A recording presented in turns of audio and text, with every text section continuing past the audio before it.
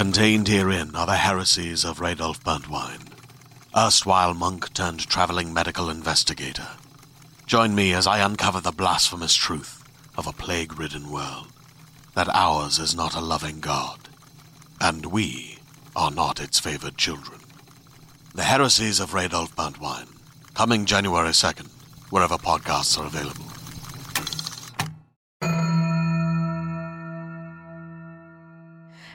Hey, everybody. Hey, you waited for us. You waited and we're here. We just had to make a quick stop to create 4 episodes for this one episode of television. Yep. Just a quick 4. Just a nice, tiny little 4. But we're here with the first, which is us, me and Jenny Owen Youngs, talking about the episode of television called Seeing Red. And before we get there, we have just a couple of things to talk to you about. One is that we know that several of you are waiting for us to announce the live show that we said we were going to announce on the 4th, but then we delayed this episode, and now we're here, and we're waiting. We're waiting, because if you live here in the world with us, you know that things are weird. Things are not great right now in the gathering of large crowds. You know, that seeming a little tricky and a little complicated and probably not super safe at present. So our hope is to gather together with you this fall, but we need a little more time to see what's happening, to see what people are saying, to see what is safe, to keep you safe, to keep us safe, etc. So please, Philadelphia and adjacent cities, hang tight. Know that all we want is to gather with you, but we will not do that if it is unsafe. So just hang tight. Just hang the fuck tight with us, okay? Okay. Wow. Now, on to more pressing matters. Here today with your results of the Entropy Sexual Tension Awards poll.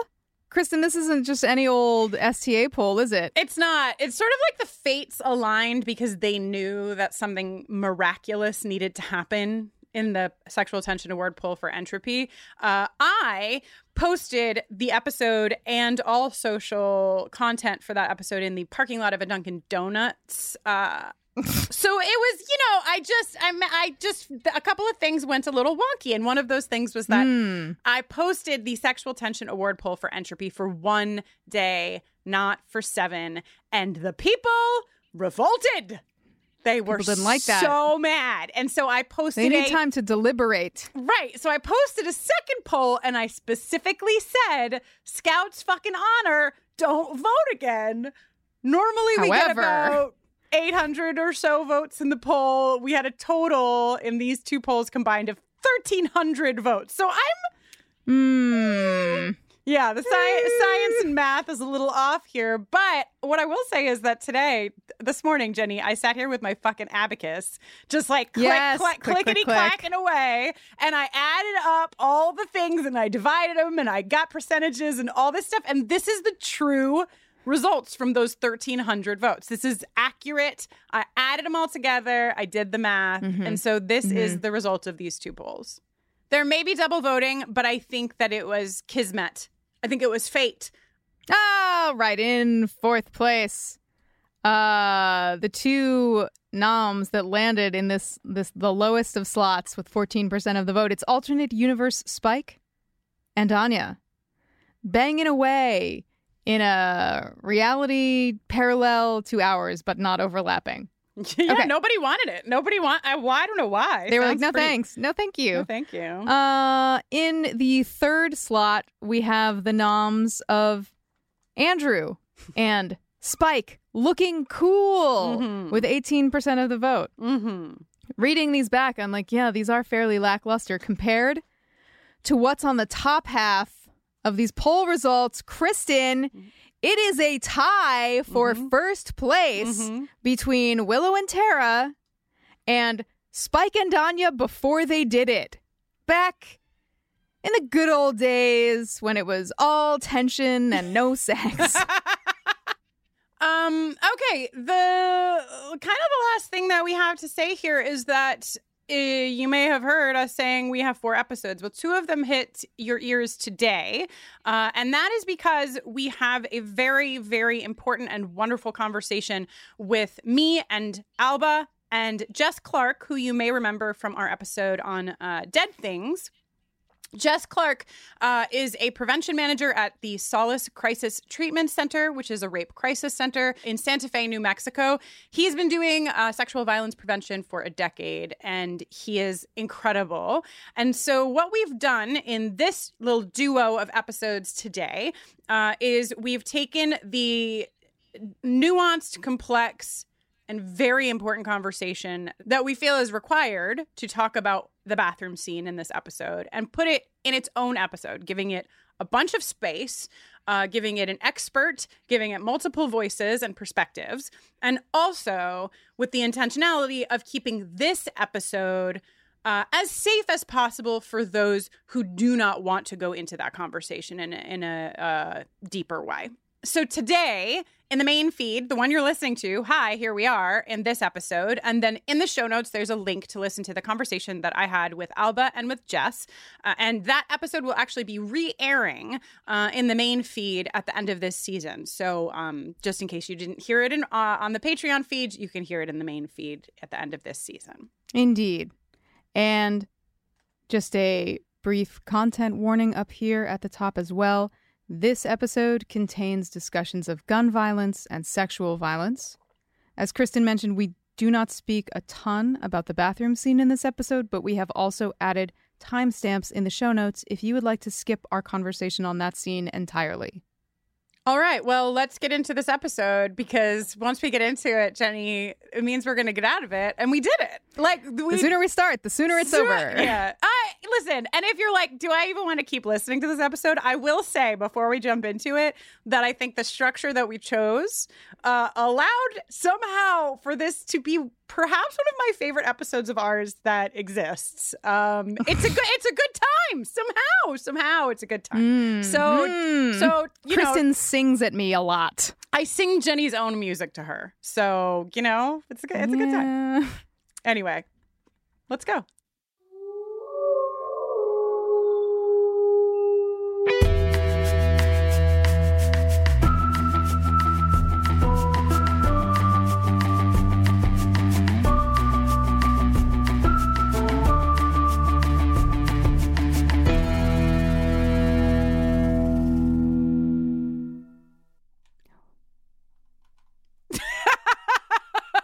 I'm sorry. I want the before Jenny says hello to include me laughing and a beat of silence because what I witnessed was just you staring into the middle distance and then looking at me like, what am I supposed to do right now? Hello. And welcome to Buffering the Vampire Slayer, a podcast where we are watching and discussing every episode of Buffy the Vampire Slayer, one by one, spoiler-free, even this one, in tandem with our arch nemesis. Oh my God! What better occasion? I'm looking for any levity I can find right now, so I'm getting in on the feud. Yes! Angel on top can suck it. I'm Jenny Owen Youngs. And I'm Kristen Russo. And don't we wish that many years ago we had written the intro to say a podcast where we'll be watching and discussing every episode but one of Buffy the Vampire Slayer, but we didn't. And this week we are talking about Season 6, Episode 19, Seeing Red. You should stay tuned at the end of this podcast every other week for an original song written by Jenny. And this week we've got something fucking special for you. We might as well. We became nemesises with Angel on top, so there's some levity. Why don't we tell them about what's going to await them at the end of this episode, Jenny? Wow! This week, Kristen had a good idea for Thank once. And oh wow! This week's song comes from the POV of first time in the Buffering musical verse, Anya, as performed by Sam Barbera of LAX's and Beginners fame. Yes, I asked Jenny if she could ask the member of LAX's who was the blonde one who looked like a good time to do the voice of Anya. Spot the lie. And yeah, no lies detected. She is singing Anya. She is our voice of Anya. And the song fucking rules. We can... Well, it does. It's so good. I can say that. I neither wrote nor performed it, so I get to say that it rules. And we can talk a little bit more when we get to Anya's scene, maybe, about what we kind of brewed up for this week's song. Indeed. Now, Seeing Red was written by the forever cursed Stephen S. DeKnight and directed by a pox upon his house, Michael Gershman. It originally aired upon May 7th, 2002. Yes, and this is actually the last episode of Buffy the Vampire Slayer ever written by Stephen S. DeKnight. Did you know that? Yeah, I can see why. Yeah, me I can too. See why. Get the hell out of here, man. Sir, see yourself out. It's actually, we'll get into it. Let me just tell you what episode this is in case you were wondering. This is the one, according to IMDb, where Warren acquires a pair of demonic orbs that imbue him with strength and invulnerability, and he faces off with Buffy, but loses. He comes back with a gun and shoots both Buffy and Tara. Yeah, this is the one where, like, a whole bunch of really bad shit happens. Though, what I was going to say a moment ago is that in our episode on Entropy, Ira said, you know, I know it's like a hot take, but I actually like Seeing Red minus a couple of things. And when I watched the episode, I was like, you know, Ira, as usual, is not wrong. There's a lot of really good shit in this episode. And in case you skipped the intro and you didn't see how we're treating this episode, this is actually one of 4 episodes, but today you will be getting 2. And the second episode is live right now in the Patreon feed. And in that episode, we go in depth on the bathroom scene that happens between Buffy and Spike, because we wanted to make this space one where we will certainly still be discussing some of what occurs between the two of them, but keep it as safe as possible for people who don't want to go in depth into that scene. So if you want more, and if you are someone who is able to and interested in hearing a deeper conversation on Spike and Buffy, both here and forward in the series, it will be a spoiler-full conversation, and it will go more in depth on that scene. So anyhow, we should probably start at the beginning. Previously on Buffy the Vampire Slayer, relationship drama. Ooh. Just trying to have some fun in this episode. Yes, we've got an I don't love you. We've got a can you be kissing me now? We've got Spike and Anya on the magic box table.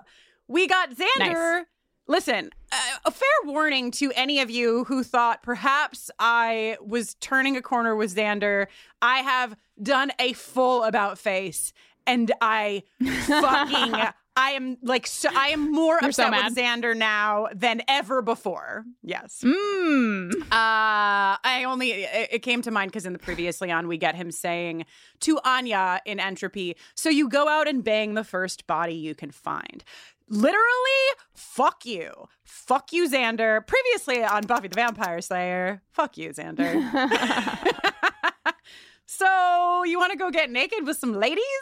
Interior, witch den, clothes strewn everywhere, having hastily been removed and tossed in a flurry of vending machine movement and levitalingus. Willow makes a comment about how she forgot how good it feels to be together, quote, without the magic. Now, she's, of course, like in universe referring to the fact that she was using magic in ways that were unhealthy for her the last time her and Tara were together. But what I love about this is it's also like, hey, every other time we fucked, it's been a magical metaphor. And now, guess what? We're just fucking. But also, does that mean that they've previously been having magically enhanced sex? Well, I think that in universe, I don't think that they were only having magically enhanced sex, but I do think that Willow's line is rooted from a place where, like, well, I don't know, actually, because maybe it was always magically enhanced, but maybe it only became unhealthy later on. Like the magic, you've been here with us for this journey, so you're aware that our lack of ability to draw a line through the magic metaphor is not our fault. It's No. kind of a mess, but regardless, putting a fine point on the fact that these two ladies are fucking. They are fucking and fucking and fucking and fucking, and there is no metaphor here. There is no working around it. There's no magical orgasms. There's no fucking floating a rose. There's no vending machine. This is just two bodies smashing up against each other. So, hell yeah. Good Lord. Listen, this is the only time I'll get it, so I'm going hard, Jenny.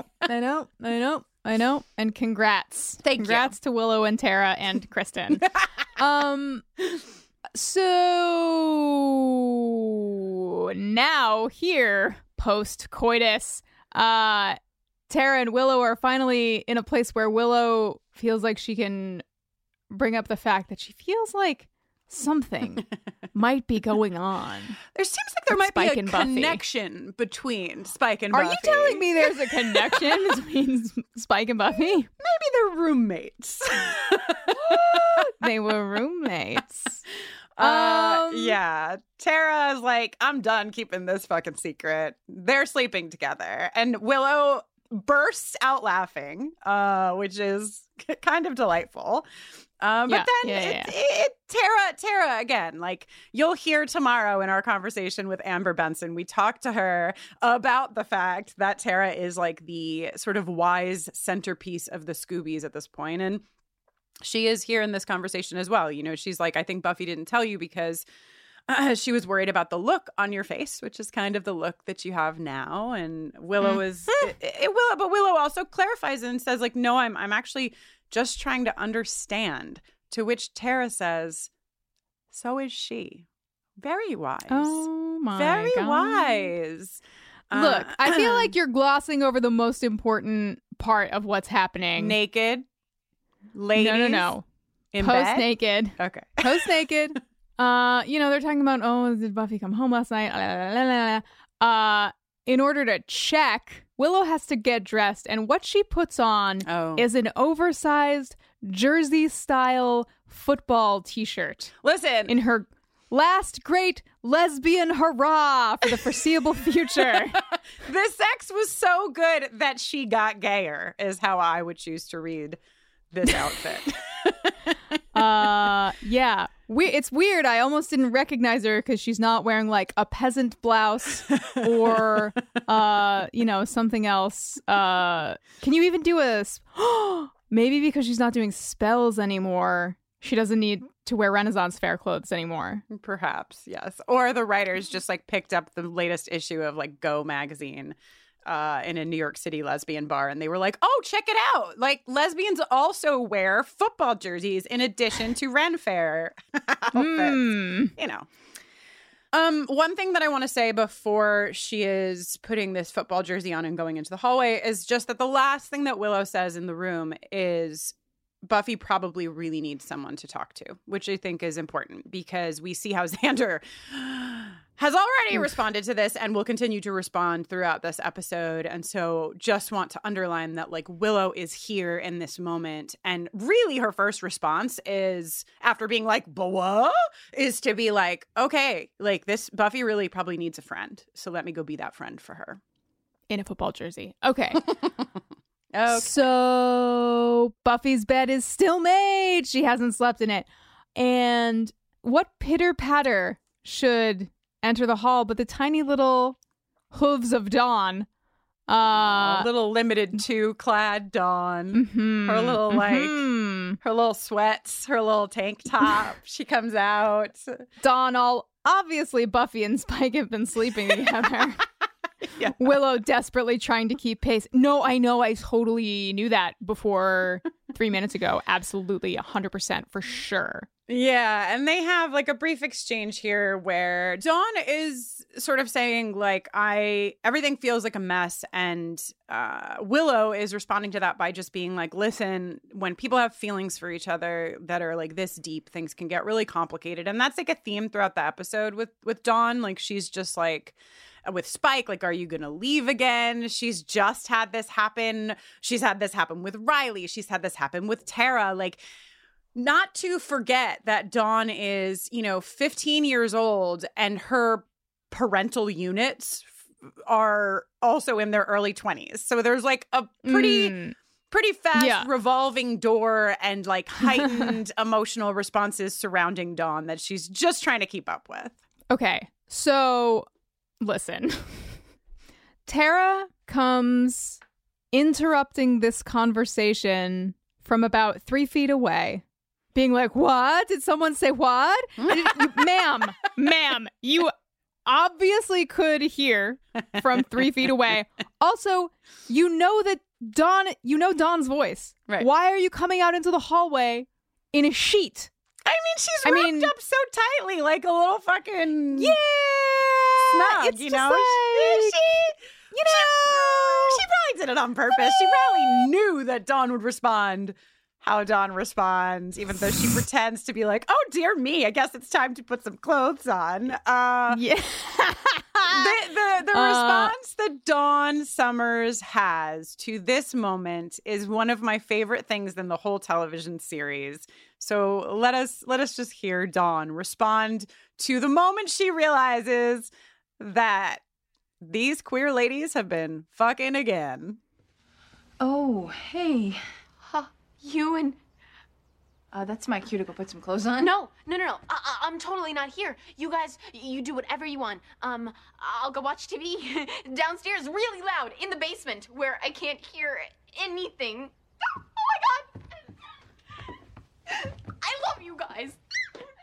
Dawn says, please go have loud gay sex wherever you want for however long you need. I'll be blasting Pokemon, the cartoon series on the TV. I'll be blasting Clarissa. What were young people watch? What were 15? Oh, yeah, she's like 15. What is she watching? Power Rangers? I was watching the Power Rangers at 15. But like, ironically, like, I mean, I loved it, but I was like, yeah, I love I think I've already said this on the podcast, but I was actually watching the Power Rangers at age 15 because I had a crush on a girl named Carrie and she loved the Power Rangers. And even at that young age of 15, I knew the way in is start watching what they're watching, which actually will come up again in this episode because there's an Azure Ray song in here. And let me tell you, that one, Kristen Russo started listening to Azure Ray when she found out that Jenny Owen Youngs liked Azure Ray, wanted to have something to talk about. So Azure Ray rips. A tactic at age 15, a tactic at age 29. Eternal tactic. Yeah, timeless. So, okay. You want to go to the lair? Oh my God, She trots into this nerd lair. She's poking around. She's sniffing things out. She comes upon a Vampirella figurine that repulses her. I think this is, very on brand for the idiots.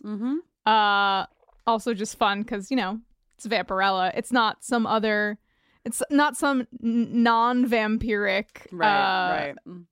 comic book lady with ample endowments, scantily Vampirella, covered. Although scantily clad in a way that I also find to be upsetting, just like Buffy, seems like she's got some fucking muscles. You know what I mean? Seems like she had a good time. She is proportionate in a way that Barbie is not. I will say that. She's got some strong leg muscles. She can kick your ass at the very least.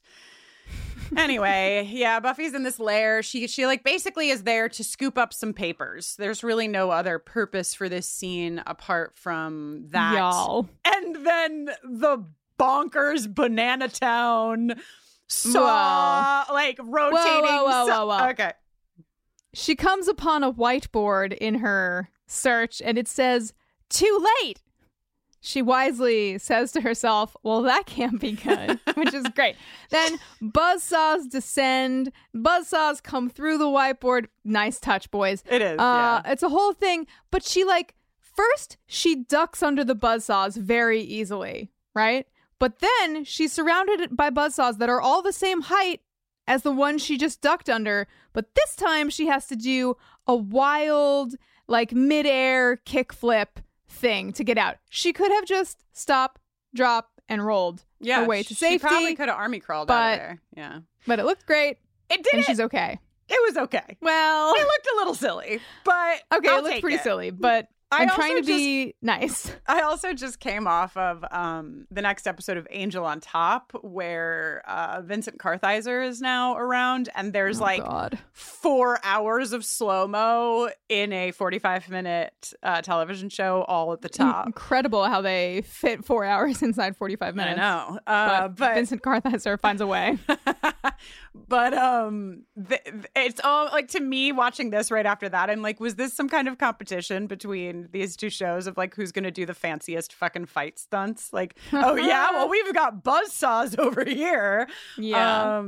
But it's fun. It's, I mean, quite an interesting plan on the trio's part, because I think the thing that activated it was her tipping the whiteboard to read it, which, like, just seems, it just seems like maybe not like it would happen, you know, like, lucky for them, she tipped the whiteboard. Anyway, we go to the credits. We do. You want to talk about who's in the credits? Well, Tara's in the credits, and I can't decide if I think it's nice or fucking rude. I think it's fucking rude. I've come out on the side of it's fucking rude, because, and I'll tell you why. This is why. Because at first I read something that said it was like a gift to Amber, seeing as how she is killed at the end of this episode. And, like, I have a little room for that, but not a lot, given all that we will talk about surrounding Tara's death here. But then I also read that Joss Whedon had always wanted to put a main character in the credits on the same episode that he killed them. So where I had the smallest little inch of space for it, that door then it was gone. Slammed the fuck shut. Yeah. Yeah. No, thank you. No, thank you. Like, fuck you. She should have been in the fucking credits a million years ago. Years ago. The fact that she was not in the credits is an insult, and it's upsetting. She should have been there, and, like, too little too late is how I feel. And I'm not Amber Benson, so, like, I am happy if Amber Benson is happy about that credit placement. But other than that, everyone can literally go fuck off. It's kind of how I feel about a lot of things in this episode. So if you don't like me swearing, maybe skip it. Okay, so do Willow and Tara, do the newly reunited Willow and Tara, happy as we are to see them back together, need to make out forever in front of their friend and her sister? Yes. They do. I mean, cool. So I think I will answer that in two forms. One is like, yeah, they do. Like, they're having a good time, and they're gotta get it while you can. Gotta get it while you can. Yeah, well, and that's point two, is that, like, I think given all we know about, like, how much pushback there was from, like, standards and practice and the network and whatever, I feel like the amount of making out and sex and all that stuff that happens in this episode is, like, also a direct response to that, you know? Yeah. Like, that they're just... I'm just thinking about, like, the act of, like, making out with someone, like, 5 feet away from my friends in, like, daylight when I'm sober. I could not and would not, but I have space for these two to make out. Buffy is sort of, like, half paying attention, and Dawn is simply delighted. So it seems like nobody cares in a negative way. So, Buffy is basically, like, realizing in this scene that they're all realizing that, like, they are the team now, you know? She's like, is there anything we can do to fast forward? We need to give Xander time. Dawn is like, what about Spike and, like, demon bars? And Buffy's like, Spike's not part of the team. Anya, guessing she's not feeling very researchy. Like, no one else is available to help them with this. And this is also the moment when Dawn says, like, oh, so Spike's not going to be coming around anymore. Oh, no. Oh, no. Luckily, just when we're feeling a little glum, we get what I think is Jenny's favorite scene of the episode. We go to a random bar where Christine, played by Amy Hathaway, who is in many a thing, you probably recognize this actress, is sitting there. She's feeling very upset. Okay, so Anya is hanging out at the bar with this lady who's husband just cheated on her with her sister, and she says some wholly unnecessary, unwelcome things about her sister. Mm-hmm. But whipping past that to Anya time, Anya's having a hard time keeping herself focused on her job, it turns out, because when this lady starts going off about her specifics, Anya cannot help but join in and enumerate her many dissatisfactions and complaints and sorrows about her situation, and it is great. It's pretty funny. She also has a little bit more sympathy for the dude in this situation, because she says, well, intimate sweaty relations with the wrong person just seem like a good idea at the time sometimes. You know? This is Anya's only scene in this episode, except in a minute when she's just like feather dusting or whatever. Right. But it is so great. Yeah, Emma Caulfield. I mean, not enough can be said about Emma Caulfield. She's phenomenal. She's incredible being completely devastated. She's incredible being furious and vengeancey. She's like, give her any task and she can lift it so well. And yeah, I mean, Christine, like you said, pulling some fat phobia, calling her sister ugly, but some bullshit from Christine, but Christine then gets like increasingly confused about what the fuck is happening in this conversation, because Anya refers to her like she's like blah blah blah, and then he's like da da da da da Anya, and Christine at the bar is like, who's Anya? So let's give Emma Caulfield a little space in this episode. Play a little sound clip of her sort of partially talking to Christine and mostly just talking to herself and us. And then you get all excited with the tingly anticipation. But wait, not so fast. There's the apocalypse and the back from the grave and the blah, blah, blah, blah, blah. And by the time you're finally standing there in that beautifully expensive white dress you've dreamed about ever since you became human, he gets all eepy-jeepy and decides, I'd rather just go steady. Men suck. When you're finally standing there in that beautiful, expensive white dress you've dreamed about ever since you became human. Oh, Anya. I don't want to leave this scene, but we must go to the cave of the Nesla demon. It's just simply the way it must be. So this is a short scene with the trio. We meet the Nesla demon mostly just so they can kill this Nesla demon, and we can hear Warren say, wow, that first jolt should have taken down an elephant. These are stronger than we thought. We just need that information for later so that we know how strong Warren's balls have made him. I do like the look of these demons, if I may. I'm kind of into it. They kind of look like humanoid catfish or something. Yeah, they've got a lot going on, and I when I picture them, I actually only really picture Jonathan inside of one. So right, like that I love, especially because we get like the full height Nesla demon in the first look of it, and then it's like Jonathan is like in its skin, but Jonathan is so much littler that it becomes like this short, stout Nesla demon. So oh yes, I think it works for the purpose of this whole situation. Decent demon design here on Nesla. Oh my God, Jenny, I'm so excited to go to Spike's. Do you know why? Okay. Is it because Spike is pouring vodka into his blood? Yes! He's making a fucking blood and vodka cocktail. Because the first time I watched it, I missed him pouring the vodka, and I was like, wow, they really did a shitty job on the consistency of this blood he's drinking. And then my second viewing, I was like, oh my God, it's a mixed drink. It's like a Bloody Mary. He needs some fucking celery sticks in that shit. Put a little horseradish in there, buddy. Dawn appears in his doorway and says, does it help? And he says, doesn't hurt. Which is Fair. That okay, reminds me of a Jenny actually, Owen Young song, actually. I Sure beats the hurt. Oh beats my God. The hurt, Help. Beats the Help. hurt. I'm trapped in a podcast. Listen to me. Dawn has an overnight bag, and Spike is like, I hope you're not planning on having a sleepover. And she tells Spike, I'm sleeping over at Janice's. I love the idea that Spike knows who Janice is. He fully does. Of course he knows who totally, totally. When Dawn and Janice have a fight, Spike hears about it for sure. Oh God, yes. And she explains that she's going to sleep over at Janice's so that Tara and Willow can have some alone time.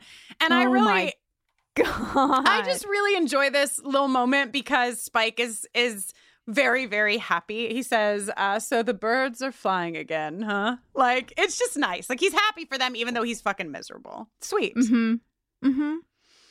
Everyone's pretty mad at you, says Dawn. And she gets yet another. It's complicated, Niblet. And this is when Spike finds out that there was a camera, because he didn't know that. Like, the way that we ended Entropy, I don't even know if I guess Anya eventually found out, but they didn't know that. They just knew that, like, Buffy and Xander were there and it was bad. And so Spike learns that not only does Buffy know that he slept with Anya, but that, like, literally everyone saw him doing this, which that's a lot to take in.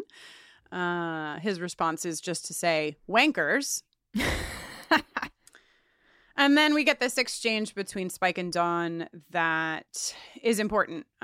She asks Spike if he loves her, and he misreads it as her thinking that, like, because he slept with Anya, Dawn thinks that must mean love. And Dawn's like, get over it. Can everyone get over themselves? I'm not 7, you know? True. And then Dawn tells Spike that if he was trying to hurt Buffy, he succeeded. Mission accomplished. Yeah. And it's kind of I like the way that the, like, dialogue is handled in this, because even though Dawn clarifies and says, no, not Anya, Buffy, Spike doesn't say anything. And Dawn knows exactly what Dawn reads in Spike's silence that the answer is clearly yes.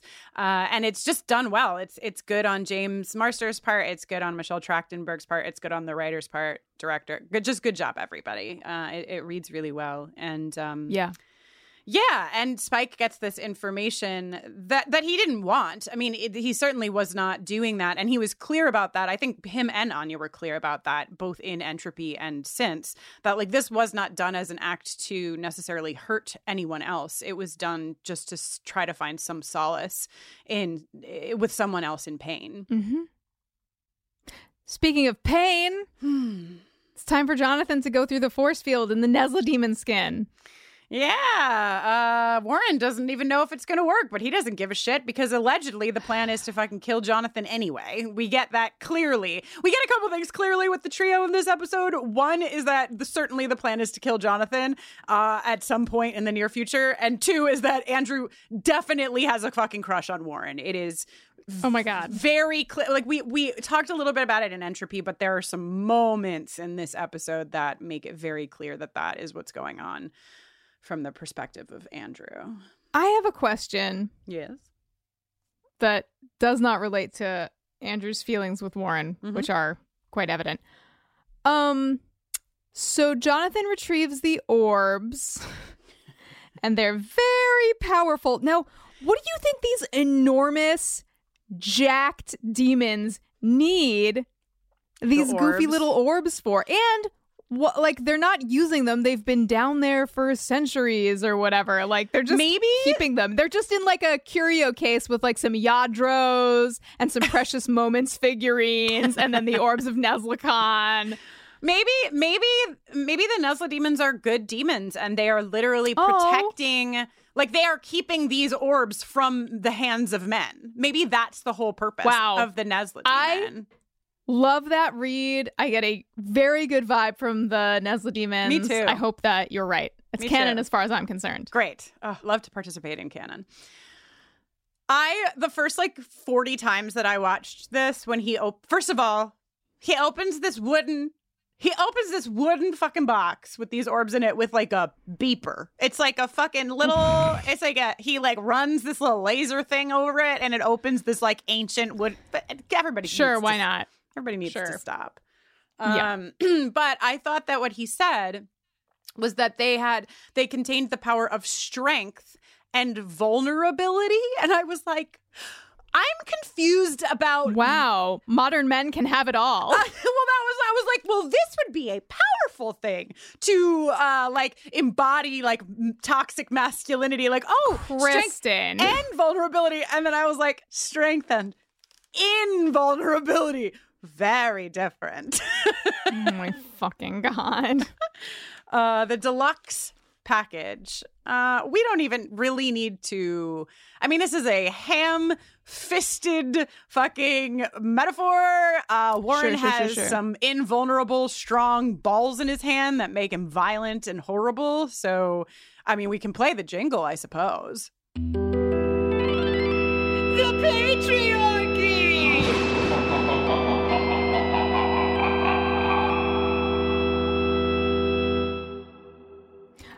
Warren, the newly powerful Warren kills a Nesla demon, and Andrew cannot control himself. He screams. That was so hot.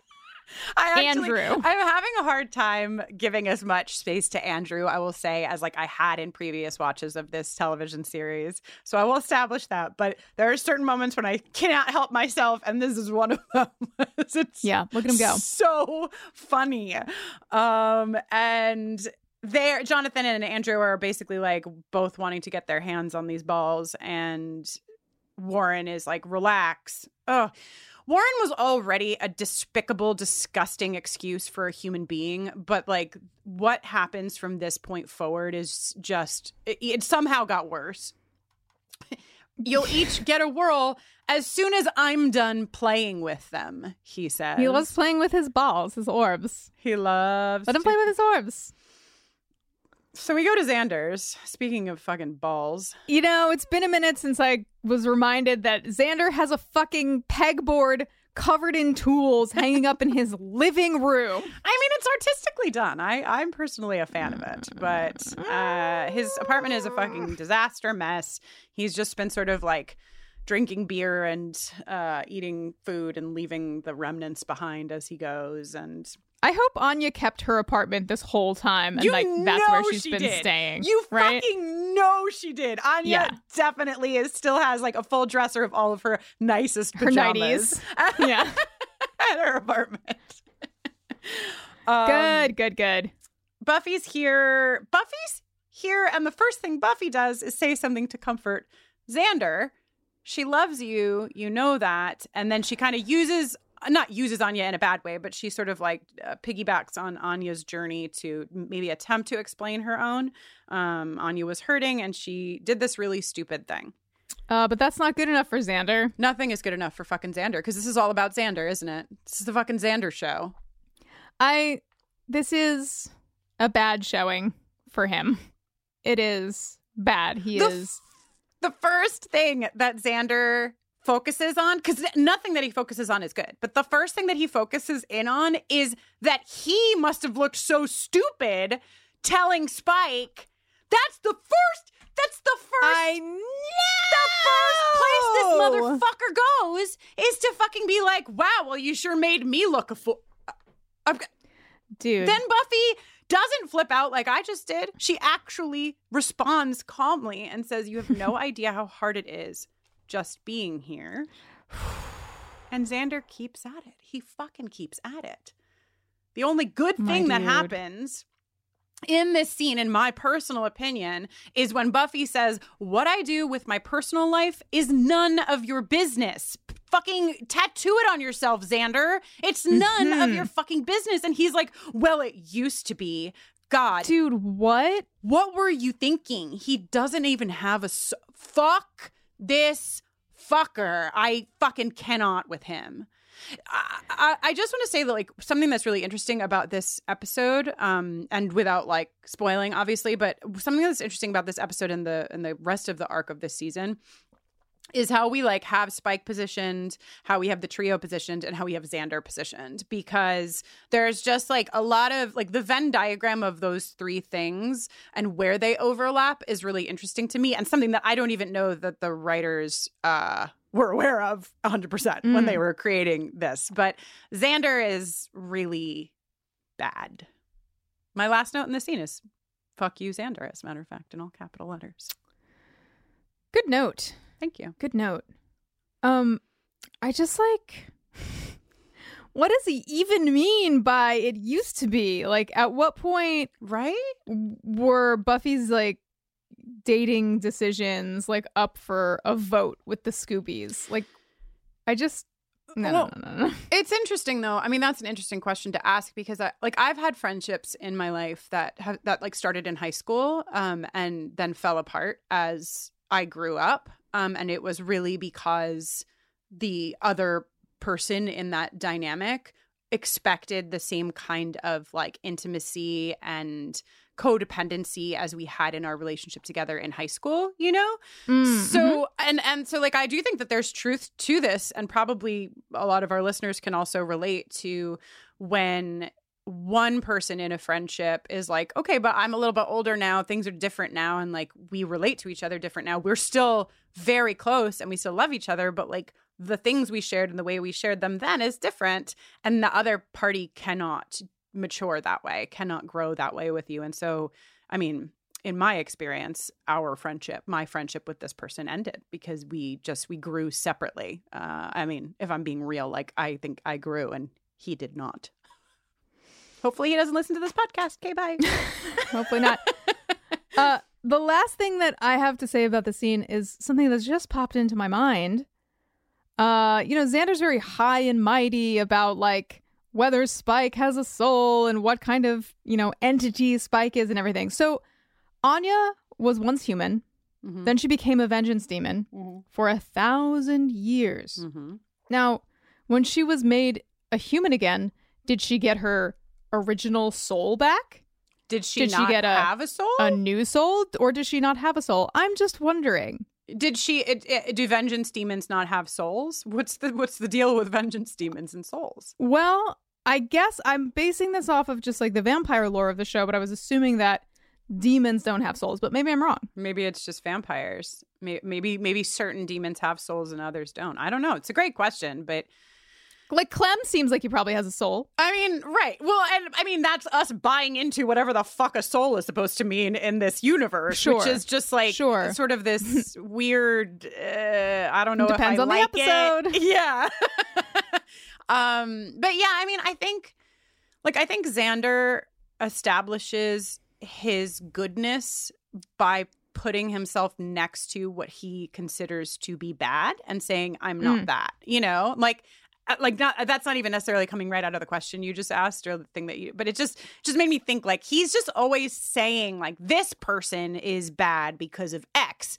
He doesn't have a soul. I do. He doesn't have a this. I do. I would never kill half of Europe or whatever the fuck he says about Spike. You know? Oh my God, dude. Yeah, it's just like, you're going to need to find some of your own value without just saying what you're not. Because it's true. Oh, it's true. And he storms out of his own apartment. Sick burn, dude.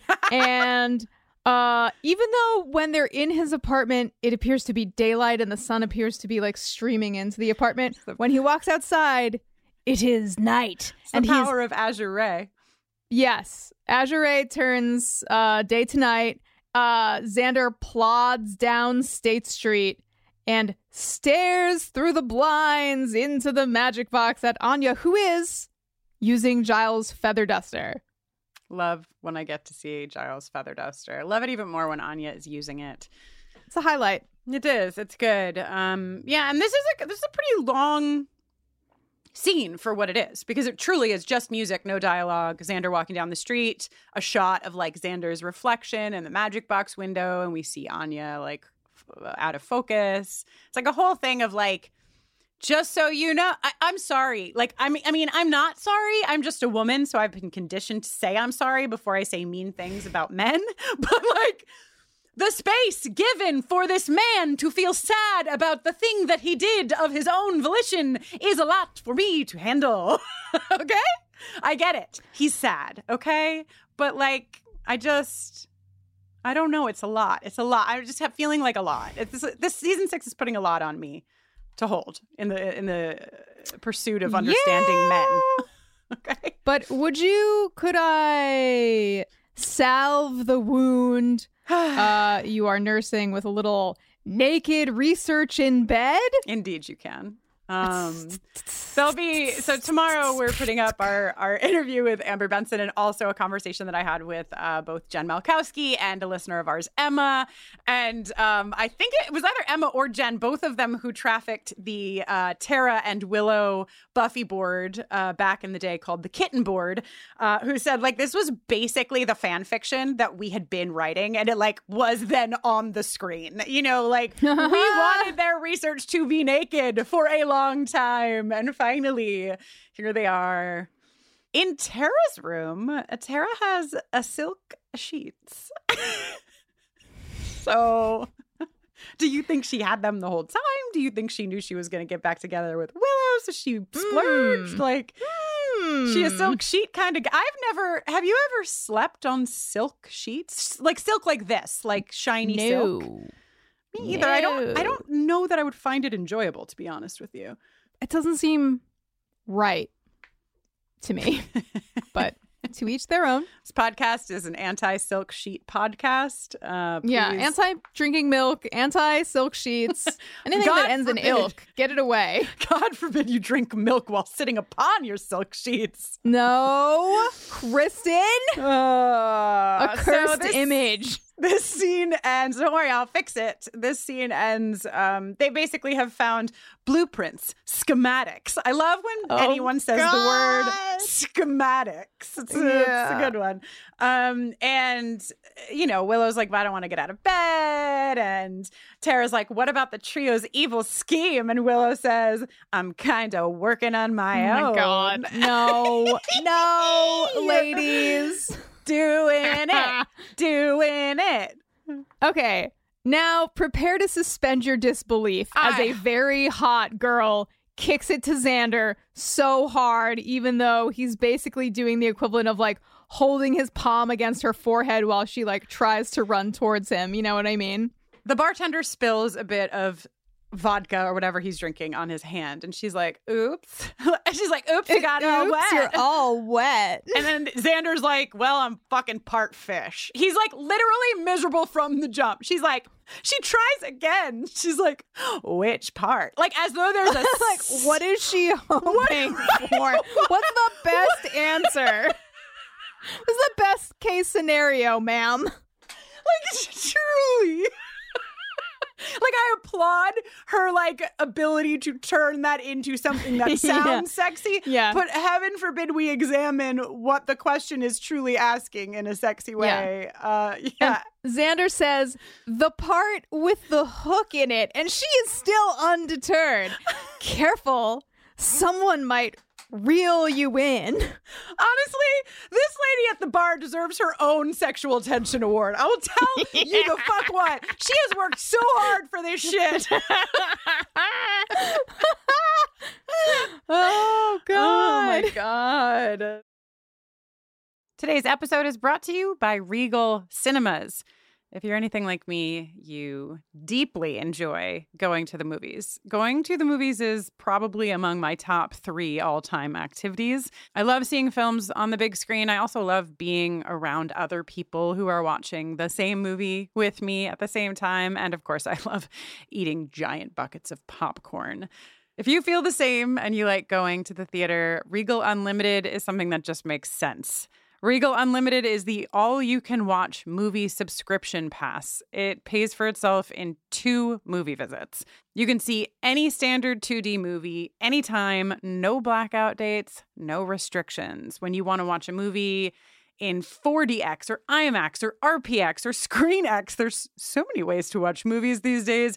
Your Regal Unlimited membership gets you into those premium experiences at a reduced cost. And with Regal Unlimited, you don't only save money on the tickets, you will also save on your snacks. And as previously mentioned, I love snacks. The only thing that can make me love a snack more is saving money on buying a snack. Members get 10% off of all non-alcoholic concession items with membership.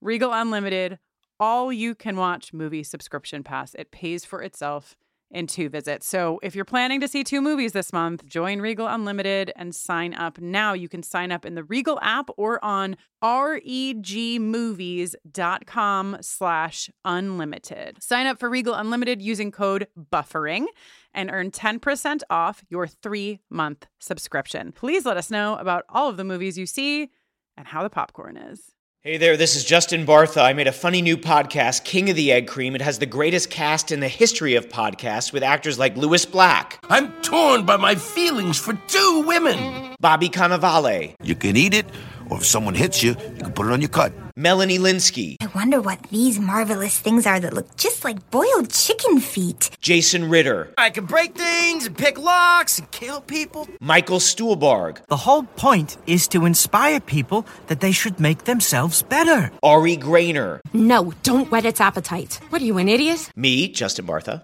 That's not just any egg cream, that's a Lemke's special. And all narrated by the hilarious Richard Kind.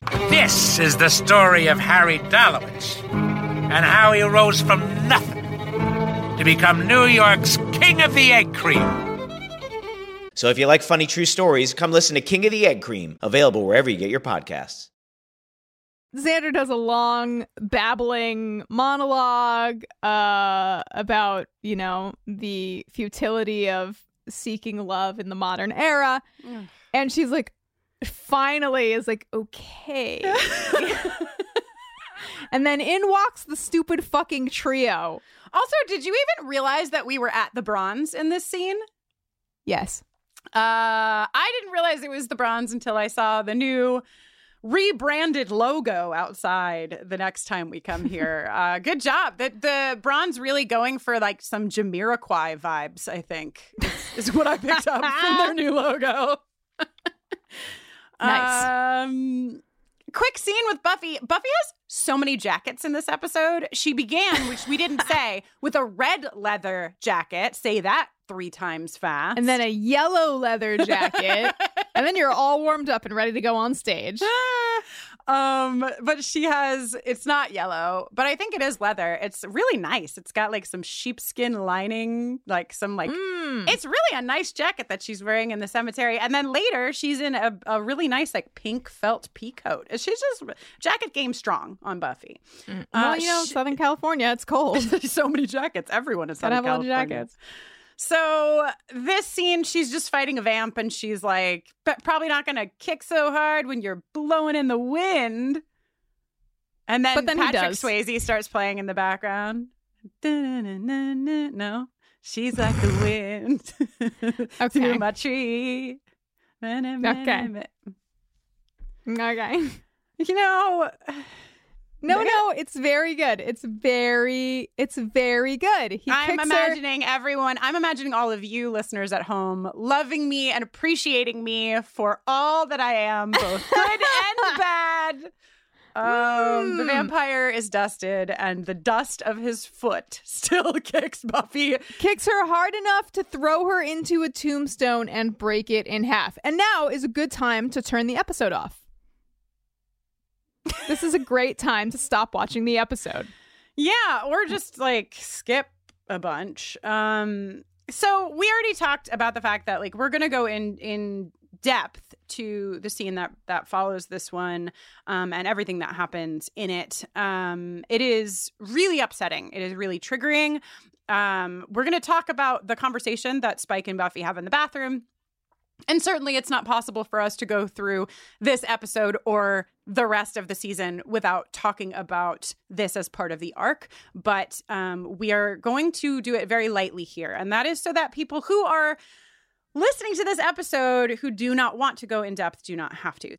In the show notes, there are timestamps of even the light conversation that we are about to have so that you can jump ahead to when we are done and we've moved along to the Jamiroquai bronze logo and we go back to the trio. Okay. The scene starts so relatable. Buffy's back hurts and she's running a bath. I've been there a million times. Yeah, she's all banged up and Spike comes in and is like, we have to talk. Sir, first of all, like, don't walk into the bathroom. You know what I mean? Like, there's so much else wrong about this exchange in many ways. But, like, from the jump here, like, if you are in a headspace where you plan to do something healthy, you are going to say, I would really like to talk to you when you are able to talk to me. There are things that are really important for me to share. But he doesn't, right? He walks into the bathroom. Yeah. We've got to talk, and we've got to talk right now. Right. And what he really wants to share with her is his own feelings, you know, and like he's trying to say to her that like he just needs these feelings to stop. He can't make them stop. He's overwhelmed by the way that he like cares for her and loves her, and it feels wrong to him in a million ways because she doesn't return the feeling, or she says she doesn't return the feeling, but also he's supposed to be an evil vampire. We get more of this later with Clem, but like he's in conflict and he's come to Buffy. We are to believe that he's come here to talk to Buffy again because he still does not believe that she doesn't love him. Buffy very clearly states the difference for her. She's really clear and she says, I do have, like, she's acknowledging basically what he's putting on the table, which is like, I know that there is something here and that something is love. And she's like, okay, I'm not just going to say like, no, there's nothing here, because that wouldn't be true. You are right in that I have feelings for you. Obviously, I have feelings for you, but it is not love. And the reason it is not love is because I cannot trust you. I could never trust you. This is, these two have had, and we will talk about it in the longer episode, but these two have had a incredibly toxic relationship from the jump. It has not been a good or healthy thing, really, at any point, apart from perhaps we can give it some credit for letting Buffy take a minute away from the trauma that she has been feeling. Okay, we'll give it that. But she has not had the space to really clearly articulate this piece in a way to Spike that is as good as she does here. This is, I have feelings for you. I do not trust you, so I cannot love you. Spike gives us a really clear idea of what he believes to be connection between two people. He says trust is for old marrieds. Those are his words. And that real love is wild, passionate, dangerous. It burns, it consumes. So we can imagine him with Drusilla. This is really like the only way that Spike has ever experienced any kind of intense connection with another human being is in all of these ways. And Buffy clearly says, and that only lasts so fucking long. Right? Like it's that kind of love. It can only last so long before there's nothing left. It will burn itself up. It's unfortunate.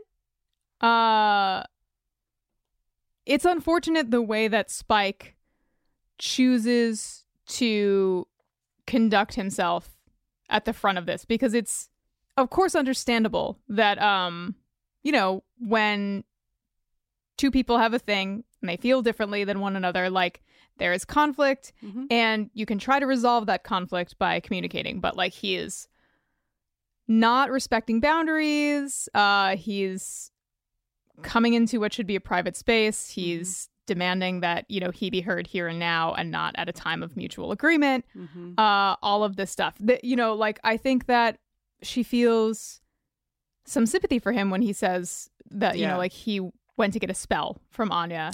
First she's like appalled, thinking that he was getting a spell to put on Buffy, and then he's like, no. I'm just trying to feel better. Yeah, to not feel like this. She does. She definitely feels sympathy for him, and there's no like big point in this, but I do think it's worth saying that Spike enters this space, which is a private space, and he just barges in. These two have been doing that to each other from the start of their relationship. That's true. A precedent has been set in both directions. Right. And that's why we have a whole episode to talk about what happens next, and including all of the things that came before and all of the things that will come after, because it is a complicated and nuanced thing. And it should be a complicated and nuanced thing. This is intimate partner violence. There is a pre-existing relationship here, and it is really complicated. So we're going to move out of this here in this episode, because that is the way that we are trying to allow for more listeners to be able to be in this space with us and to give this the responsible treatment that it deserves. But I will say that we have almost a minute of this scene that is left. It is a long... It is so long. There's a commercial break There's in the a middle. commercial break in the middle. And you'll hear in the conversation that I have with Alba and with Jess Clark, we talk a lot about something called the monster myth, because there's a lot about like the length of the scene. There's a lot about what happens in the scene. So it isn't, I just want to be clear that like, at the top of the episode and for many, many episodes, we've been like, fuck this episode, fuck it, let's just pretend it doesn't happen, yada, yada. There actually is a lot of really important stuff to talk about here. So if you are able and you want to, please join us in that other conversation. So before we go over to the bronze, we're going to move forward. We're going to go to the bronze, but important to note that this scene does end with Buffy saying to Spike, "Ask me again why I could never love you. I stopped you, something that I should have done a long time ago." And Spike leaves. To the bronze. To the bronze. Okay, huge, fantastic news. Look at Andrew's drink. Look at it. This is a Jenny Owen Young's drink. He is up in his pina colada business. My boy, Andrew. He's getting more comfortable with himself. He's screaming at Warren that he's hot. He's drinking out of his fucking pina colada glass. Yes. Unfortunately, he is not good. In this episode, I actually had a moment later in this episode where I was like, oh, wow, I really had a lot of room for Andrew that maybe I should not have had. We'll get there. I love his drink, too. Stay with the drink, Kristen. Yes. So Warren fucking saunters over to yet another girl. And I think that this is intentional, right? Like, he doesn't care about the girl. He went over to this girl because he knew that this was the guy that bullied him. This is like... Warren's arc in this is just a very, like... heavy marker drawing of toxic masculinity. Like, there's no nuance here at all. He's got magical balls that give him strength and invulnerability. He's angry at the guy who emasculated him in gym class, so he's gonna go fuck that guy's girlfriend. Just not about the girl, but just to prove to the guy that he's more masculine. This isn't high school anymore, he says to this dude. Something that I want to know is that after, because he then has a fight. I don't know. Is there anything you want to talk about with the meathead or the fight?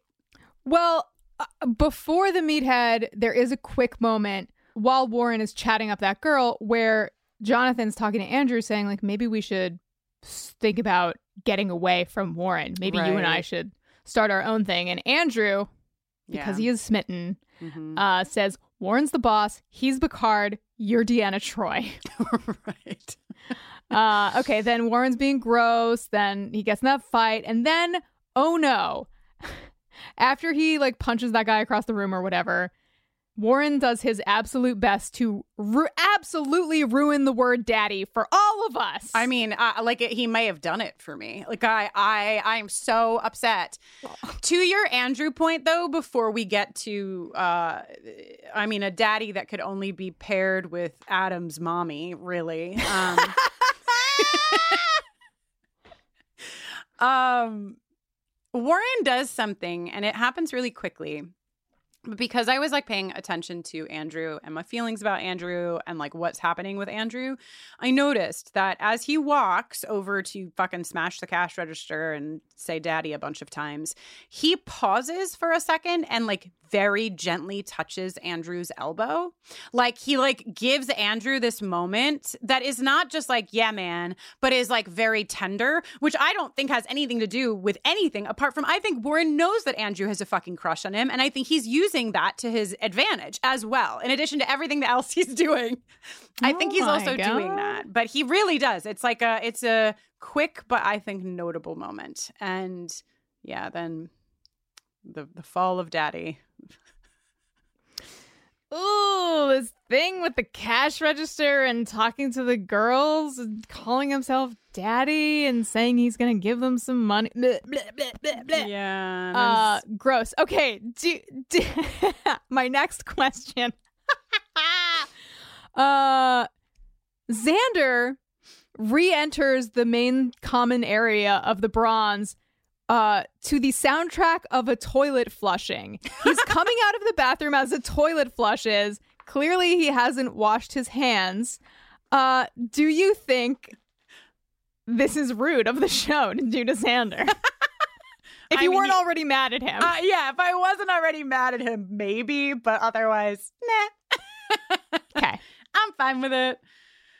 Warren uses Anya to twist. Oh my God, he knows just where to go. He really does. And I mean, this fight is just fucking. I mean, I know we're obviously like we'll side with Xander on this one, but like it's just like Xander saying, "At least I know how to get a girl." Like everybody, everybody, just shut the door. Just get rid of all of them. Okay, so Warren punches Xander across the room, and then I just want to mention a touch that I think is really nice. He walks past the pool table and just like with basically no effort, just kind of like throws the pool table, which is on wheels maybe, or just is sliding on the ground, just like whoosh off to the side, which is a nice little color detail of like, oh, he's really fucking strong right now. In case you didn't remember. While we're on that, I would also like to give the fighting stunt people and coordinators some credit, because there's some incredible fight moves in the scene, namely the one where after Warren punches Meathead number 1, he turns around. Ooh. Right? And I will never love anything more than when someone makes a person punch themselves in the face with their own Stop hand. hitting yourself. Stop hitting yourself. But it's done really well. Punching somebody with their own fist is pretty tight. Once Warren reaches Xander in his new resting place, you know, he's towering over him and he's like talking about, like removing his face or whatever. And Jonathan, how popular will you be without a face? Great burn, dude. Great timing, Jonathan. Hey, if you want to still do that thing, that time-sensitive thing, we gotta go. Mm-hmm. So I feel like he could have ripped Xander's face off really fast, but instead, they just leave. Thank God. Thank God. So, okay, now I'm upset. Now I'm really upset because Xander pops into the Summers house, sees Spike's jacket on the stairs, carries it upstairs, and walks into the bathroom without knocking. Yeah, no one is respecting the bathroom space, but private like space. It's like different. Not that Spike should have done what he did, but I feel like a precedent exists when you have an intimate partner. Like it's less egregious to walk into a bathroom.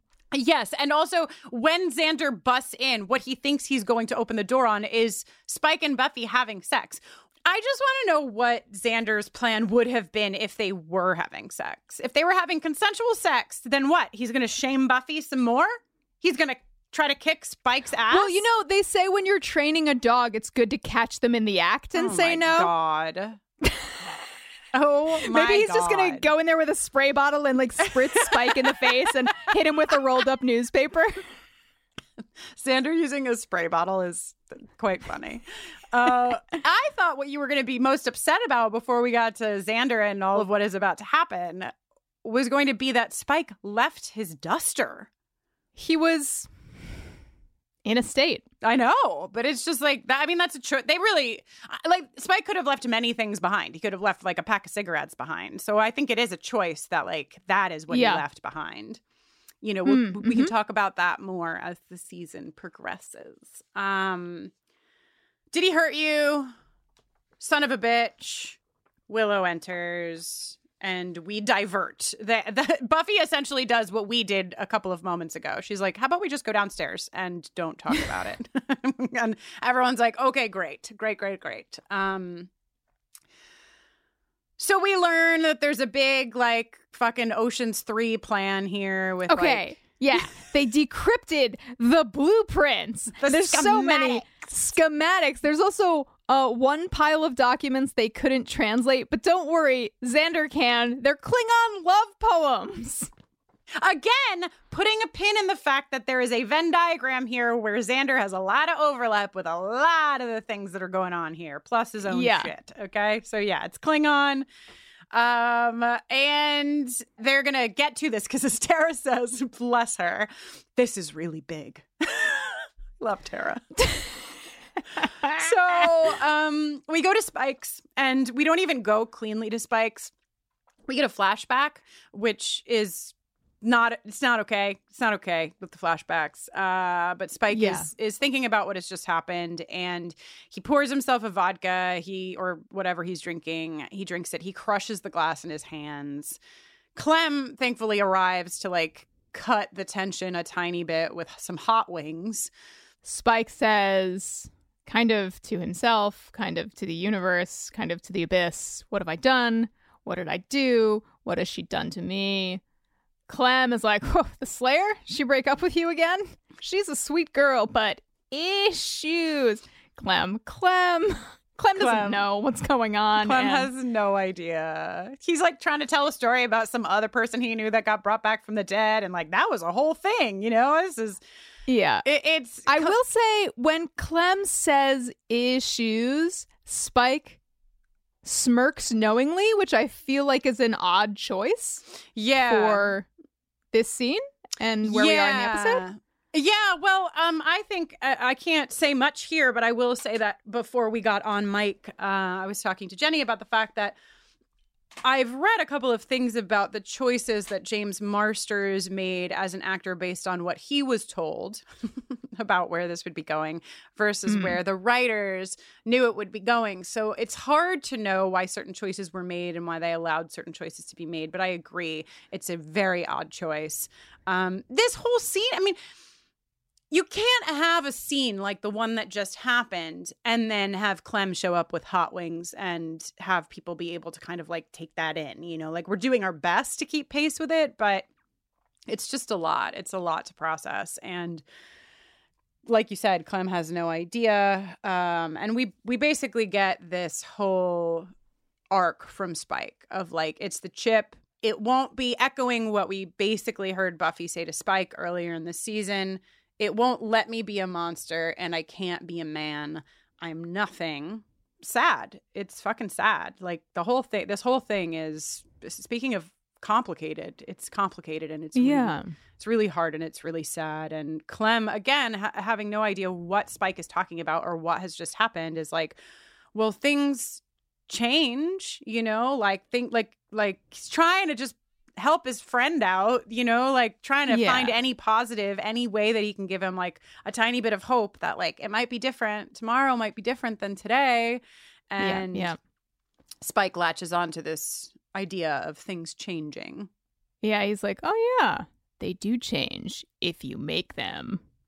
Yeah.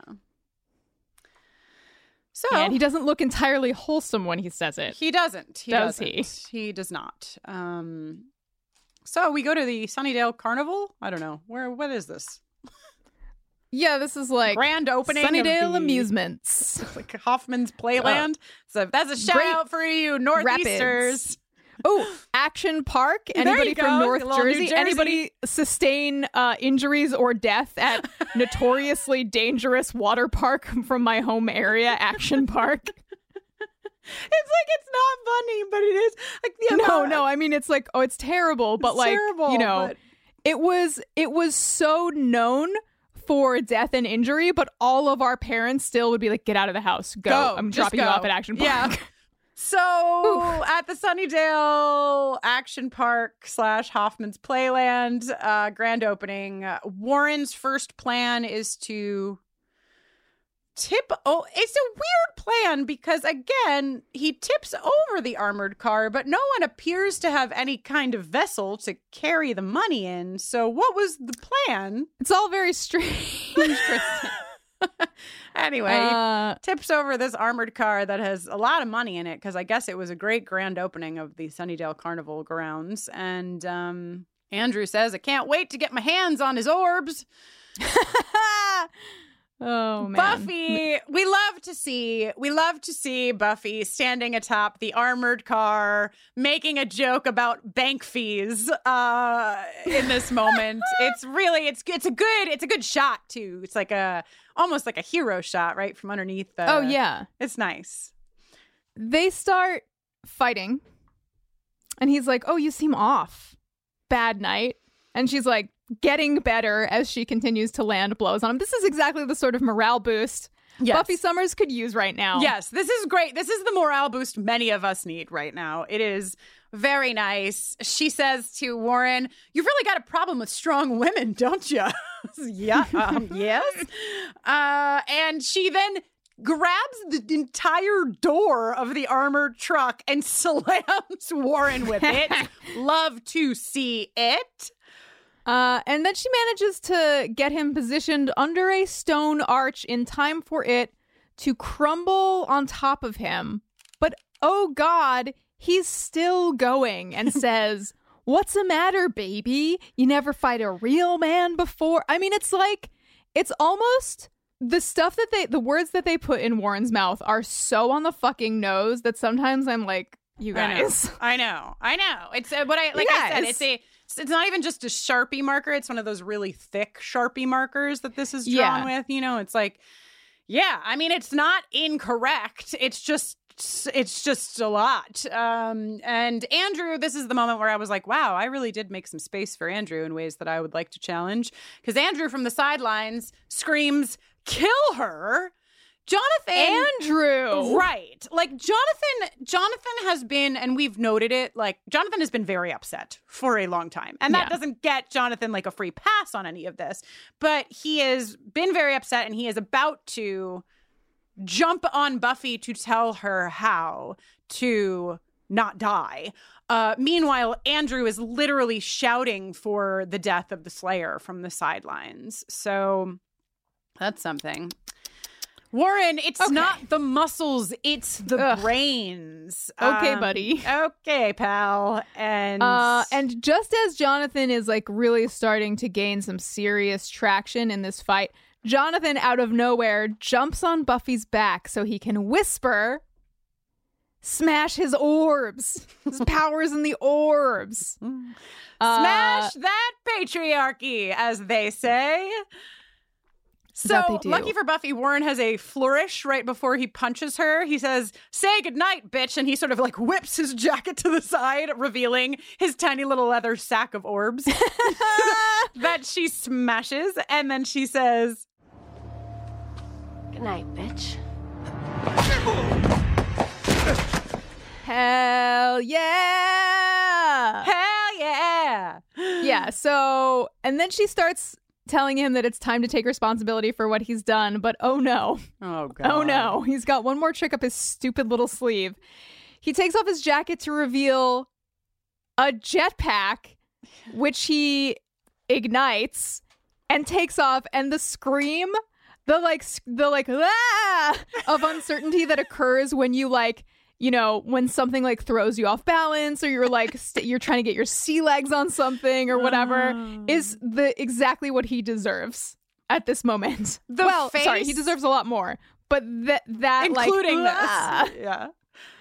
Buffy's face. If you ever need to know what I feel, what most of us feel inside when we get upset with Warren or any of these fucking fuckers, just look at her face when this guy has a jetpack. Little jetpack. She literally goes, "Jesus fucking Christ, you have got to be kidding me. Come on." Yeah. Then Andrew takes off his jacket and he also has a jetpack. And Jonathan is like, why didn't I get one of those? So I would actually modify what you said earlier, Kristen. I don't think they were planning to kill Jonathan. I think they were just planning to leave him here to get arrested. Oh, right. Okay. And Andrew, with visions of like Lex Luthor or whatever dancing in his ridiculous little brain, is like, oh, you won the battle, but the war has only just begun. And he hits his little jetpack starter and slams into a low-hanging ceiling, knocking himself unconscious. It's really funny. These boys. Really funny. Like, you know, you got to give some credit where credit is due. And like, that is funny shit. It is very funny. So they get arrested. Andrew and Jonathan go to jail? They go to jail. Andrew is devastated. He left me. He was just using me. Very good line delivery and line writing on. He never really loved. Pause. Hanging out with us. Dude. It is good, actually. It is good. Spike, we get like one clip of Spike who's on his motorcycle on the road that leads directly out of Sunnydale, and the one road that gets you out of Sunnydale, and off he goes. He says, get nice and comfy, Slayer. I'll be back. And when I do, things are gonna change. Chucks cigarette into dirt. Rooms away. Interesting. Away. We'll have more to say about that, or will we? Time will tell. So, cool. Well, it's a good thing that this episode is ending, because we must be almost done. There must be simply fucking nothing left. And you know, it's still not too late to just turn the episode off, actually. Yeah, we told you before to turn it off, so... Willow and Tara are up in their room. They're kissing. They're talking about taking their clothes off again. It's all very nice and sweet and loving. And Tara says, Xander. And Willow's like, it's not really what I had expected to hear from you. But Tara sees that Xander's in the backyard, and they are hopeful that Xander is there to make up with Buffy, that they will be reconciling in the backyard. So we go to the backyard. And a line so good he doesn't deserve it. Xander says, time for the spring poking already. It is good. It is good. Yeah. Buffy's like, Warren got away. Oh, dude, wait. She says, Jonathan and Andrew got clinked, but Warren pulled a Rocket Man. Buffy, how is Xander supposed to know what the fuck you're talking about? This is not effective communication. There is so little effective communication on this show. It's true. Then there's this like, you'll find Warren even though he got away, because he won't be much good without his friends, which really is just a line for them to look meaningfully at each other, because they won't be any good without their friends. Counterpoint, I know. I'm going to get kicked off my own podcast, but... Xander says it hurt that Buffy didn't trust him enough to tell him about Spike, and I don't believe him. Right. He's just trying to make himself look good, because his true feelings are not so great. I mean, I don't know. Maybe he had some time to think about it. Maybe this is coming from some kind of real place, but it doesn't feel line with... I think he feels... that it is coming from a real place. It's just that there's like a lot of because he does get to the point, because he says, it hurt that you didn't trust me enough. She apologizes. And then and only then does Xander say, maybe you would have told me if I hadn't been such an ass. So it's in there, like it's in his consciousness that like it was his own way of showing up to their friendship that likely caused that.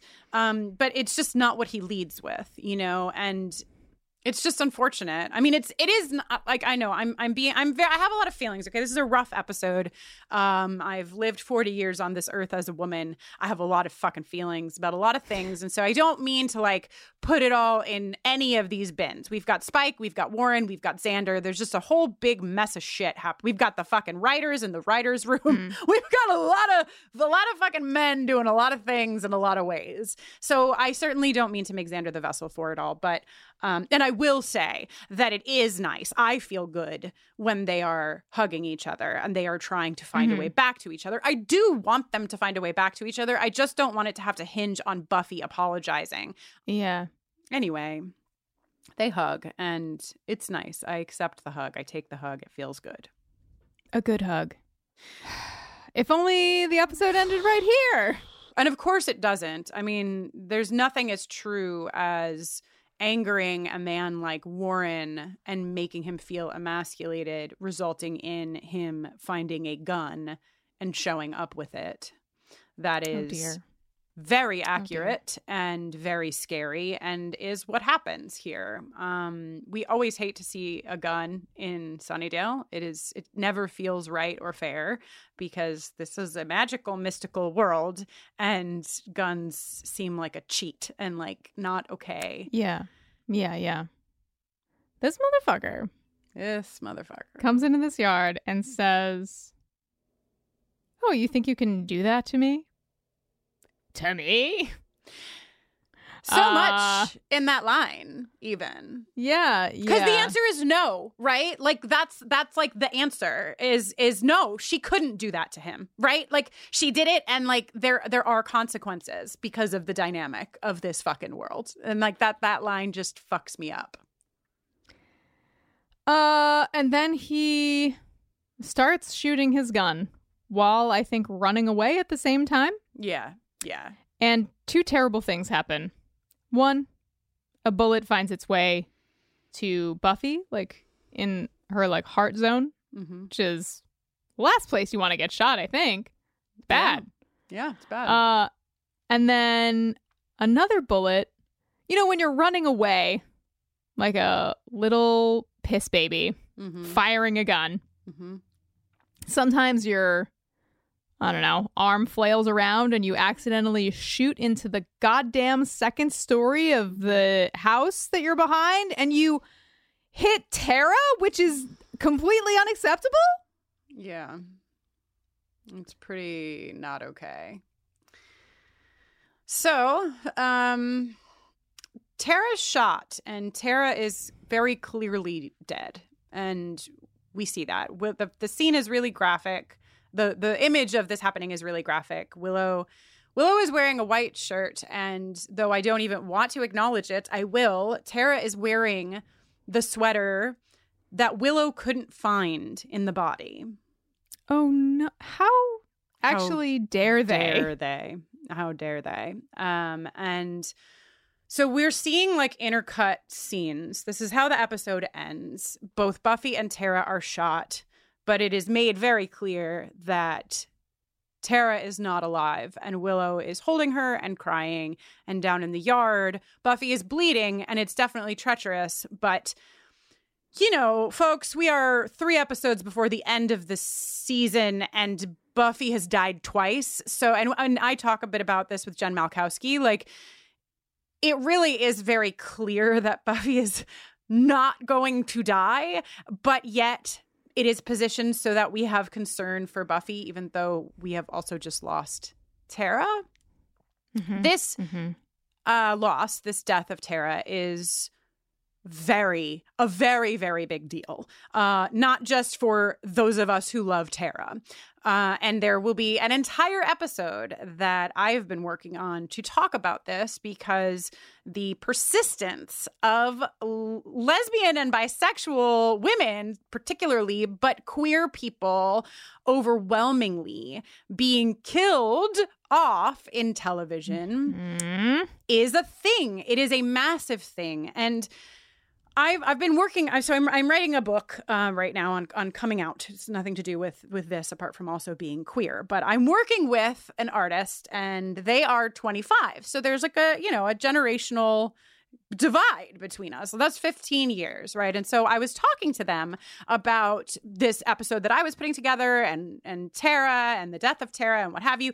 And they were like, wow, like also it was like 2002. So probably this conversation was just like starting, you know, because of course you'd think that if you were 25, because it was only in 2016 that we lost like Lexa or what, like these conversations seem like they were new to a 25-year-old. And like, it couldn't possibly be that queer fandom was very clear about the damage that would be done if a queer character was killed on this show. However, they were there already. They were talking. They were very clearly talking before this happened about the fact that this character should not die.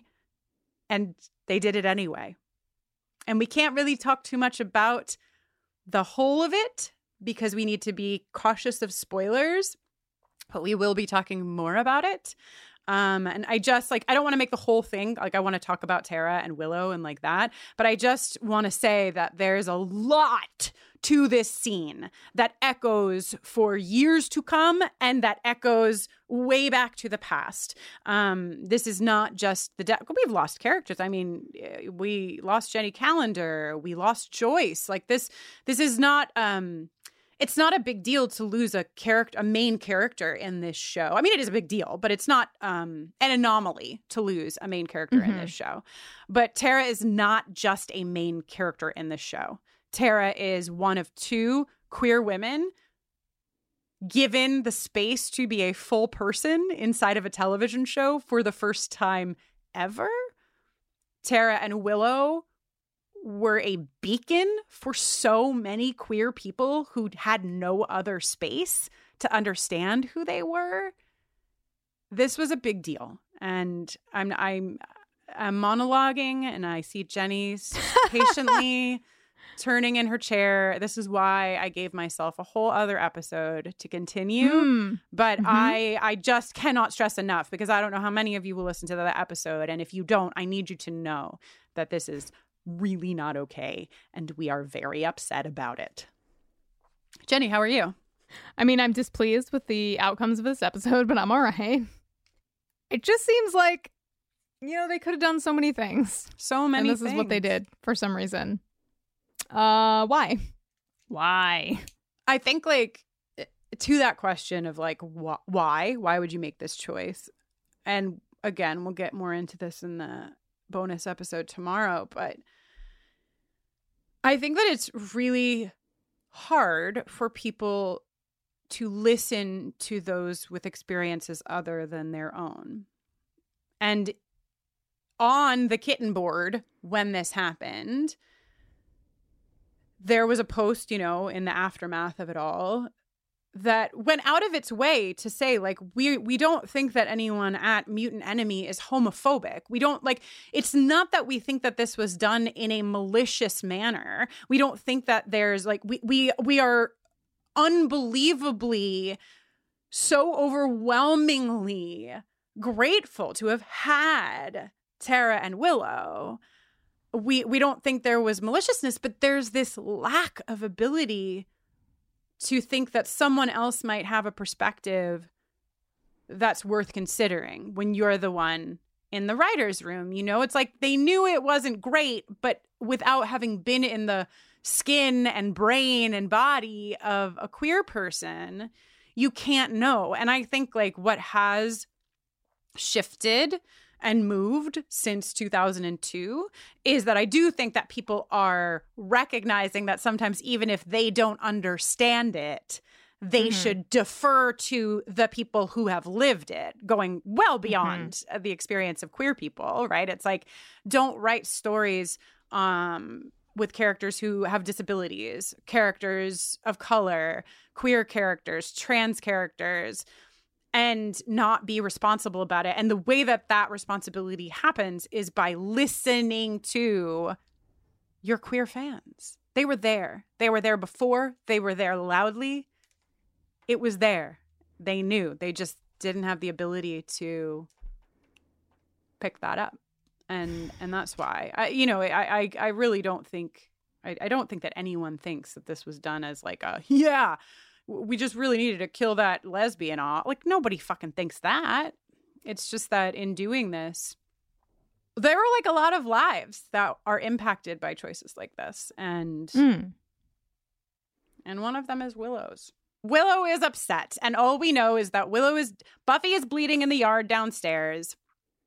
Xander is concerned, to put it mildly. Tara is not alive. And Willow, in a like blood spattered shirt, is upset. She's crying. And then we see her, the very last scene to our episodic title is Willow looking up and her eyes turning red. Hey! What could happen? What could go wrong? I'm sure they're going to wrap all this up in the next episode. Everything's going to be fine. Yeah, everything will be fine. So, obviously we didn't do a sexual tension awards in this episode, but unbeknownst to us, we had a winner anyway. Bronze Fish Girl. Bronze Fish Girl, congratulations. You earned it. You really earned Indomitable horniness. You she's just willing to do anything to make it happen. Yep. Willing to overlook anything to make it happen. Yep.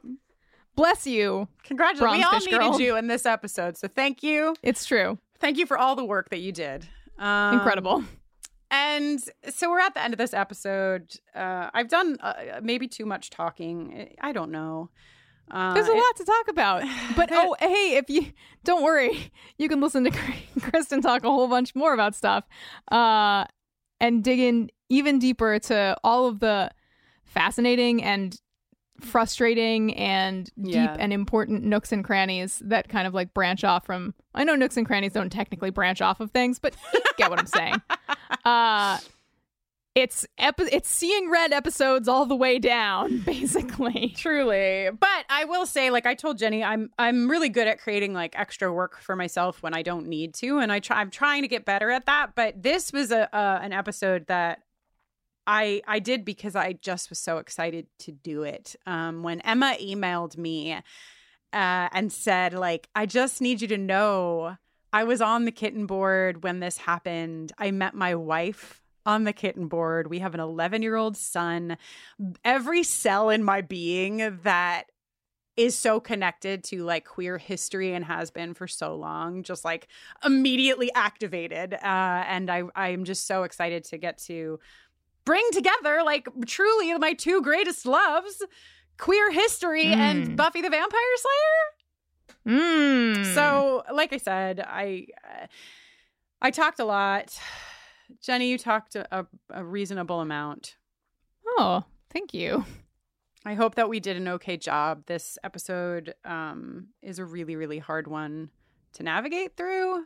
This season has been a hard one to navigate through. So we're doing our best. Please know, yes, we really are. What more could we do? I know. We're just gonna keep doing our best, and hopefully we did an okay job at this episode. I guess that's the end.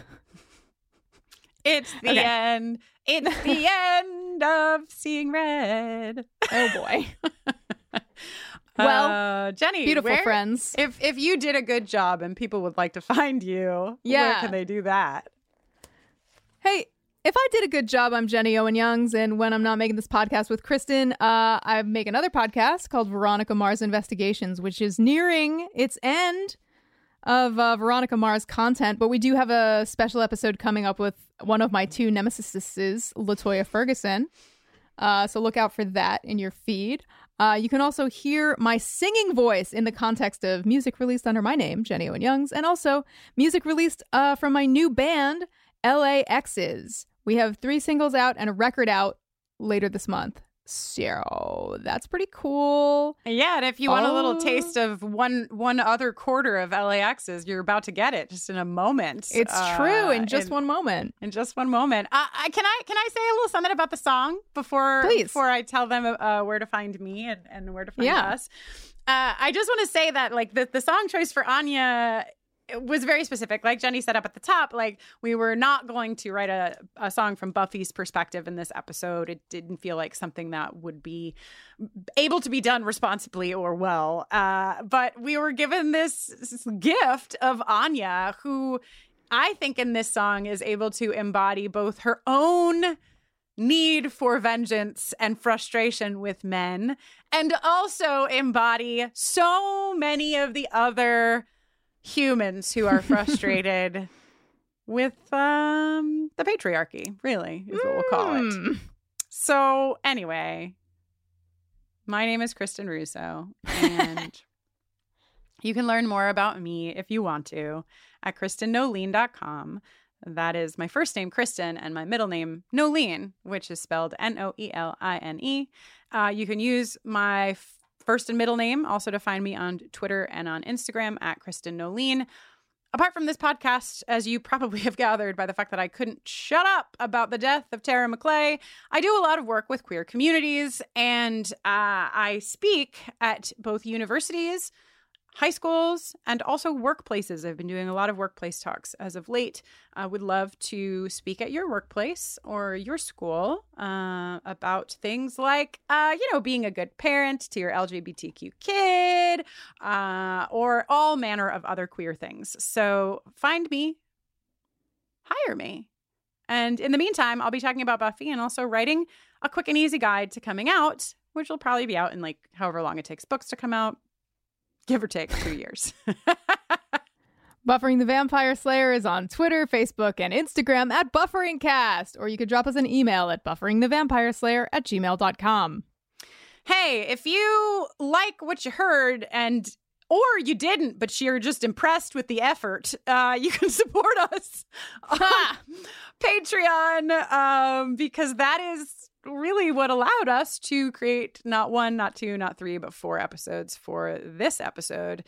BufferingTheVampireSlayer.com. Just click on Patreon. You can also check out all of our new fucking shit in the store. The store is looking good. I am actually wearing the Pay Buffy Summers pink tank top while talking right now. We've got a lot of Pay Buffy Summers merchandise. We have an adorable Time is What Turns Kittens into Cats hoodie in the US store. We have Scooby's Forever patches and pins. There's a lot of good shit over there. So you can also find that on the website, bufferingthevampireslayer.com. And till next time, woo! Never again.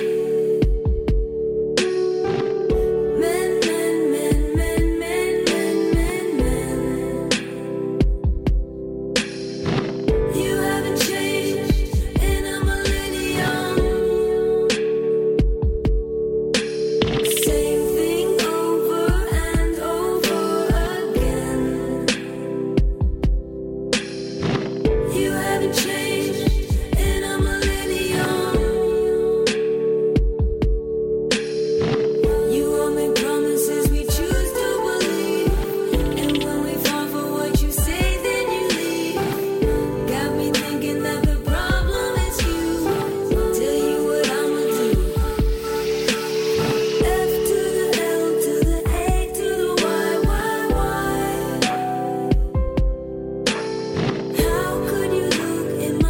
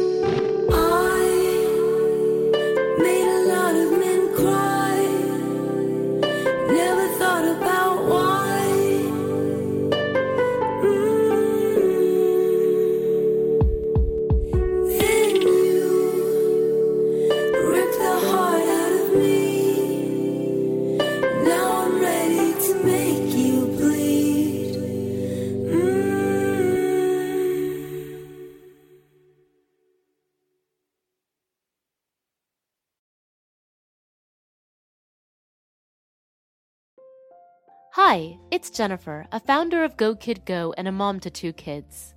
Join my family on the story train with calm conductor Birdie each night as we travel through the magic rainbow tunnel to everywhere and anywhere to find the best bedtime stories.